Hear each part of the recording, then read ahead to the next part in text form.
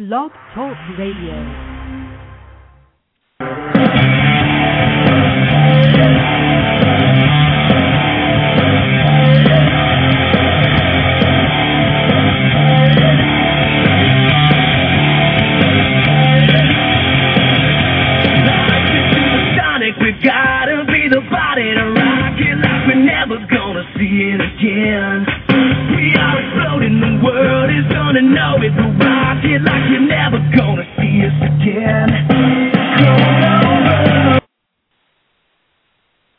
It's 11 p.m. and Pure Gold is live and on the air for this Tuesday night, December 21st, 2010. Welcome everyone to the show that covers sports, life, and everything in between. My name is Joe, this is the channel, and my team partner is David Gomez, a.k.a. Daily Grind, a.k.a. DG. All right, DJ, welcome aboard, everyone. This is Pure Gold. Before we get going tonight, folks, DG, tell us all our listening fans how they can reach us on the Internet. Well, first of all, now that we'll be taking callers, the phone number where you can dial in will be 714-364-4721. Once again, to call in and share your info with us, share your opinions, and all that other good stuff, 714-364-4721. You can also reach us at puregoldpg@yahoo.com. That is our official email address. We have a Twitter, puregoldpg. Our YouTube channel, once again, puregoldpg. Sensing a pattern here. You can also reach us at Facebook if you look up puregoldpg. And last but not least, Joe and I both write articles for sportsrages.com. We've written several articles there, so you can check us out. Joe, what do we have on tap for this evening? Thanks, DG. Before we get started, I just want to remind the audience that we had promised you a night of basically wrestling and recaps of TLC pay-per-view, as well as the Raw recap of last night. But after Sunday's local football games, we have to change the agenda just to start the show, folks. We'll have to go into football to start, and then we'll get into wrestling. Only because we probably had what you could consider the single worst loss in Giants franchise history. DG, it's all yours. Folks, I don't even know where to begin. There's 3 Ds that I've come up with. I actually wrote an article about this. A short one. It's on Sports Rages. Demoralizing, disastrous debacle. The New York Football Giants disgraced their fans. They disgraced themselves. They disgraced Wellington Mara. May he rest in peace. What they did on Sunday was nothing short of a pure and utter collapse. You mean to tell me that with 8 minutes to play in the game, you're up by 21 points, and you somehow, some way, find it in the bottom of your gut, should I say lack thereof, to cough up 28 straight points? That is almost unheard of. JV, I don't even know. That loss was so terrible, I can't even begin to explain it. I know you're a Jets fan, and I know you're watching the game. It just, I don't know. It was so bad, I can't even put it into words. That last offensive series where the Giants went 4-0 almost cost us the football, made no progress, made no attempt, no ability to even get a first down, to get close for time to try for a game-winning field goal. That's disgraceful. It's just the Giants should have. They had the game in hand. They should have won. They didn't, and it all goes down to the fact that they couldn't stop Michael Vick. JB, what do you think? You've hit on all the good points there, DG. And let me tell you, as a Jet fan, a long-time suffering Jet fan, this would have been a typical Jet loss. But to have the Giants lose in the way they did is just unbelievable. I was watching the game at a friend's house, and and like DG said, they were up 21 in the fourth quarter, and somehow, some way, they were able to cough up a 21-point lead. And not only that, last play of the game, punt to Deshaun Jackson in the middle of the field and give the guy an opportunity to run back to win the game, and that's exactly what happened. It was probably the single most worst loss in Giants franchise history. The shame of it is, I was actually at Chili's with my wife and with our family, and it happened to be playing at the bar. Well, I just don't understand that Deshaun Jackson play. When I saw that kick, and then he muffed it, he couldn't even catch it straight. I'm thinking, all right, well, this is easy.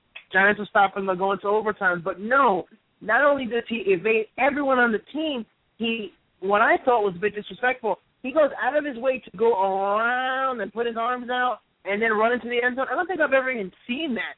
He should have been fined for that play and should have taken the touchdown away. But unfortunately, Giants coughed it up. Like I said, JB, that last series was just a killer. You know, they couldn't stop Vic. They couldn't stop. The defense was tired. They were worn down. But the fact that they couldn't even get anywhere near field goal range, they couldn't eat up the clock at all, was just unforgivable. I tell you the truth, Matt Dart should be gone.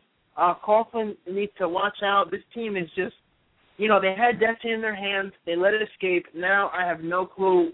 They need to win the next 2 games. Can they? Yes. Will they? Who knows? Well, Eli Manning had a closed-door meeting on Monday, and I'm not sure how helpful that's going to be, considering that, you know, Eli is not a vocal kind of guy. He's a good quarterback, but I don't know if he's the kind of guy that you're going to listen to after that kind of demoralizing loss. Another thing I didn't appreciate, I know that if, as a Jet fan, if Rex Ryan ever, you know, basically went out onto the field after the game and asked his kicker on national TV in front of the football audience, you know, why did you kick the ball to him and why didn't you kick the ball out of bounds? I think that was a kind of a display of unprofessionalism. I think Coughlin could have waited until he got into the locker room to ask that, and I understand emotions run wild and, you know, are heated, but, you know, I just thought that was very unprofessional for him to do that to his kicker on live TV.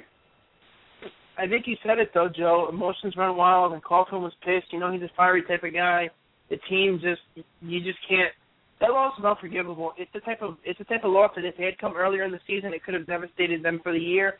The fact is they've only got 2 games left. They have to win. It's a must-win situation. We'll see where it goes, but enough about this disgrace, disastrous, you know, debacle. Let's get into a little Jet talk. So we were both wrong in our picks. Unfortunately, I would have loved it if Joe was wrong and I was right, but that didn't happen. So, Joe, take it away with the Jets and their big win against the Pittsburgh Steelers. Well, you know, after 2 losses, one to the Patriots in New England and then one to the Dolphins at home, like, who would have actually thought that the Jets, after all the talk about Wallgate and, you know, cheating on the sidelines, who would have ever thought that the Jets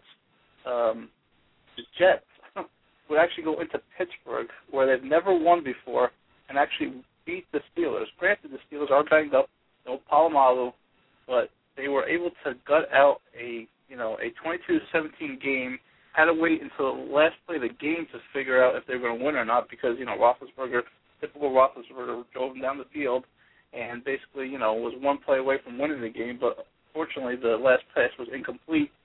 Jets pull out a victory, and now they're 1 win away from making the playoffs, albeit not a 1 or 2 seed that I had hoped. But again, you just want to get into the playoffs, obviously, and take it from there. So, DG, it was a big win. Not the same old Jets, because the same old Jets would have crumbled like a cheap suit. We won, and now we got to play the Chicago Bears. I get the feeling that we're going to beat the Chicago Bears. You know, I tell you, as a Giants fan, I'm happy for you. You know, obviously we've been friends for many years, so when the Jets do good, I get pumped up. My dad's a Jets fan also. But the fact is, the Jets came through when they needed to. The Jets, who I really didn't have much confidence in, they showed me and they showed the world that they can play with the big boys. What we've been discussing, you know, for the past couple of weeks, what always concerned me was their inability to score points against good teams. Basically, the games the Jets have lost, they've either been shut out or you know, not scored much more than a touchdown. So the fact that they can go in there into Pittsburgh, like you said, never had won, regardless of who was on the field. It didn't matter if you were quarterback in the Steelers. They went into Pittsburgh. They never won. That, you know, Heinz Field, they got the job done, and it was a huge win for the Jets. And, you know, you said it. You got to be confident. You can't think same old Jets. I mean, they might go out and lay a goose egg, or they might go out and just torch the Bears. So you got to be confident right now in your team. And the Giants, as we said, they have not a do-or-die situation, but basically you beat the Packers, you're in the playoffs. If you don't beat the Packers, you got to pray the following week that you basically, you know, beat the Redskins and then, you know, somehow get in with some other wins and losses from other teams. So I know we're supposed to get That's one frustrating caller. Part. Sorry. No, I'm sorry, Joe. I was going to say that's the frustrating part, that they had Jets in their hands and they let it get away. And it's just not not a good look for the Giants. Not a good look. They need to win and get the job done. And both of our teams might be in. They both might be able to get the job done. And I see that we have a caller on the line, so let me take that right now. Hello, you're on the air with Pure Gold. Hey, what's going on, guys? Hey, how you doing? Who's this? This is Dave. This is Victor. Victor, where are you from, Victor? I'm from Boston. Awesome. Taking you're a Patriots fan? I'm a Patriots fan. I'm here to console the Giants fan, Dave. Yeah, that would be me, unfortunately. What did you think about the local teams on Sunday? The New York local teams? Well, I think that the Jets definitely had a big win on Sunday. I don't know why everyone jumped off the bandwagon after 2 games. I mean, it had a pretty good season all the way up to the Patriots game. Granted, they got blown out, but, the defense is still there. And I don't know why, our friend Joe here picked against them. Already jumped off the bandwagon. Are you back on, Joe? Are you back on the bandwagon? Hey, I'm back on, baby. That's good. You gotta admit though, Victor. Right? I didn't hear the question. DG? Sorry, Victor, ask the question again? Yeah, go ahead. Ask the question. Go ahead. I just thought, you had some more. I thought you had said something that I got cut out for a split second. I believe Victor asked about the Bears this weekend. Yeah, what do you think, Joe? You think the Jets are going to pull off another win in Soldier Field? I think that the Bears, from what I think I know, have pretty much locked up the 3 seeds, so I don't know what they have to play for. Can they still get the 2 seeds? Very difficult, but I could see the Jets going into Chicago and beating the Bears. Okay. Now, Victor, what about your team? What about the Patriots? How are you feeling about them?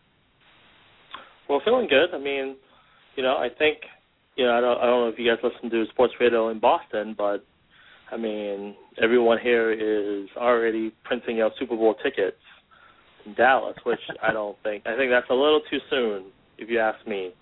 I think our defense is still a little suspect. If you guys watched Sunday night, the Packers were moving the ball up and down on us. So I don't think, I'm still worried about the Jets, still worried about the Colts, and definitely the Ravens come with the face of the Ravens first in the divisional round.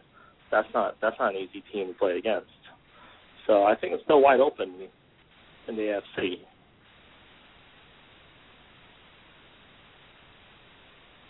Yeah, definitely. That's definitely some good insight on the Patriots. I definitely think that they're the team to be reckoned with, at least in the AFC right now. But there's still a lot of football to be played, so we'll see. The playoffs you can never predict. Obviously, we know what happened in 2007 when the undefeated Patriots, lost to the Giants. So we do have to cover other topics tonight, Mr. Vic. So call in on Thursday if you want to talk some basketball. That'd be great. Sounds good. All right, man. You guys have a good night. All right, Vic. Thank you for calling in.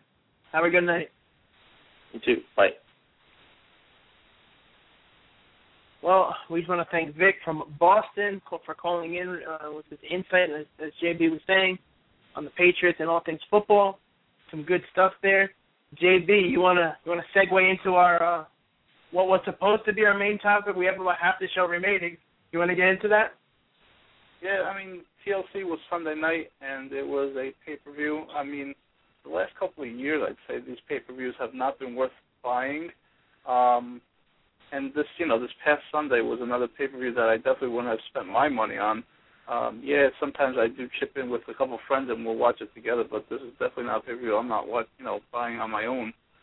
Usually I'm just a WrestleMania and a Royal Rumble type guy. But, Sunday night, some highlights. Dolph Ziggler retained his IC title. I mean, DG, was that an accident that he retained his title? Well, from what I read on the dirt sheets, Ziggler was actually supposed to catch the belt in midair when it fell down. The problem being that he was a little slow to get to the ring, so by the time he got in, it was on the floor, so he just had to pick it up. Catching it in midair would have been great. It would have been a bit more dramatic, but the fact is they've never gone with that type of ending for any ladder match in the WWE. I'm sure the Indies have done that plenty of times, but the whole ruling was that the first person to have control of the belt, and as we know, it's always been somebody unhooking it, holding the belt, falling off the ladder. But Ziggler retained it, and it was a good match, and, they're trying to push him. He fought Cena last night on Raw, and I believe he's fighting him, he's fighting tonight on SmackDown as well, which is live, by the way. But, so there goes the IC title match. Now, Joe and I were talking about this earlier today. The big match for me, aside from the world title matches, but this was a match that surprised us both, where John Morrison defeated Sheamus to be the number one contender from the WWE title. JB, you wanna chime in on that one? Well, just explain to me how the King of the Ring, which they only had a couple weeks ago, how the King of the Ring basically automatically becomes the number one contender for the title, then goes on to the pay-per-view and loses to Morrison. I mean, how does that make any sense? See, what you and I have discussed, and for our listening audience out there, back in 2002, Brock Lesnar won the King of the Ring, defeated RVD, and he got a world title shot at SummerSlam against The Rock, which ended up being his first title reign and The Rock's last title reign. But that was big because that's the way that I feel the King of the Ring should be. It should be done in the summer, not randomly in the fall, because that's what they've been doing the last couple times they've had it. But it should be done earlier and get us a title shot at SummerSlam. But getting back to Joe's point, Sheamus, we both agree, should not have won the King of the Ring, but they booked him to win it. He beat Morrison. Morrison should have lost at the pay-per-view beforehand, won the King of the Ring, and then if they want to make him number one contender, win on Sunday. But he should have been the King of the Ring. Sheamus, two-time world champ, King of the Ring, should have been number one contender. Now, I don't even know where he goes from here. JB, any thoughts on that? Yeah, I was going to say, DG, like fantasy booking-wise, I mean, I think you would have taken this more than anything. Wouldn't you have taken basically Sheamus losing to Morrison if, like, Triple H came back and somehow cost him the match? Not to lose clean is just really bad. What about, like, Triple H interfering and costing Sheamus the match, and then they settled their fight at the Royal Rumble? Well, it was the match of the night. The ending they said was pretty innovative. From everything that I read from all the other reviews. But yeah, I would have booked it to have Triple H come back, cost Sheamus the title. I have a problem with this whole King of the Ring Sheamus thing. We have other things that we have to discuss, but the fact is that Triple H calls himself the King of Kings, which, is stupid on many levels, but point being, that's his name. Why does he have to automatically feud with the King of the Ring? Sheamus put him out of action. I don't know if the WWE has a thing called continuity. Sheamus put him out of action. Trips should be feuding with him automatically no matter what the moment he comes back. Sheamus didn't need to be King of the Ring.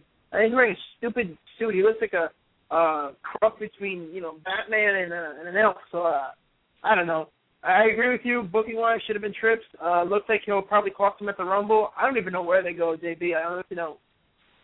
I don't know where they go either. I guess they want to give, The Miz another contender that he could beat at a pay-per-view, because I don't really see The Miz. They're building up Miz to be a not a 1 month flash in the pan world champion. So I think somehow he does retain over Morrison at the Royal Rumble too, because it's just the way they're building the character right now. So maybe they want Miz to be a couple of these guys that are beatable, and then move on and then lose at either WrestleMania or maybe even Elimination Chamber.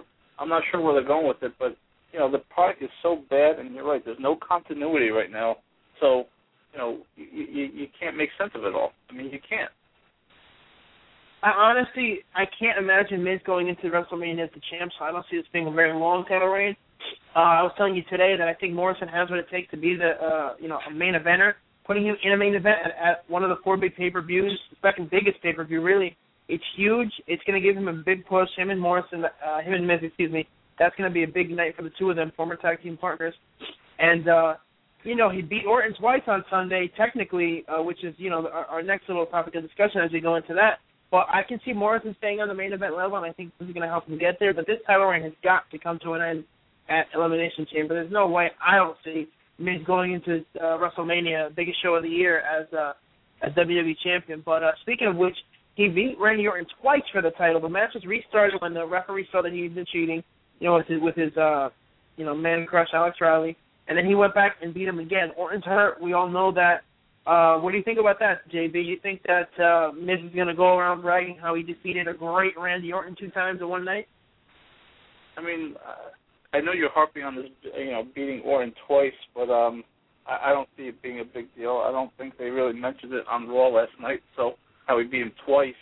The fact that he beat him once is just enough for him to go over. So basically, beating him twice is just as good as beating him once. I don't see the point. I mean, what do you think? You think that beating him twice showed that the Miz is a legit champ now? I mean, what do you think? I don't think it necessarily showed that he's a legit champ, but Miz is all about talking smack. That would have been a great point. Again, lack of continuity. That would have been a great point to just bring that up last night. Him against Orton, talking about how he beat him 2 times in one night for that title, technically. That title match, whatever, we predicted that Miz would win. But, going on to the World Heavyweight Championship, we were both a little dumbfounded. Why in the world, can you explain to me, JB, why in the world is Edge the World Heavyweight Champion? Of all months, yeah, it's TLC pay-per-view, but why give him the title now? Yeah, I don't get that one either. I mean, me and you are big fans of Kane. We think he's the most loyal WWE employee, and we love the fact that he had a 5-month title reign. But he should have found a way to retain that title again at this pay-per-view. I mean, it makes no sense unless Kane is hurt or something that we don't know about. There's no way that Edge should have won that title last night, on Sunday night.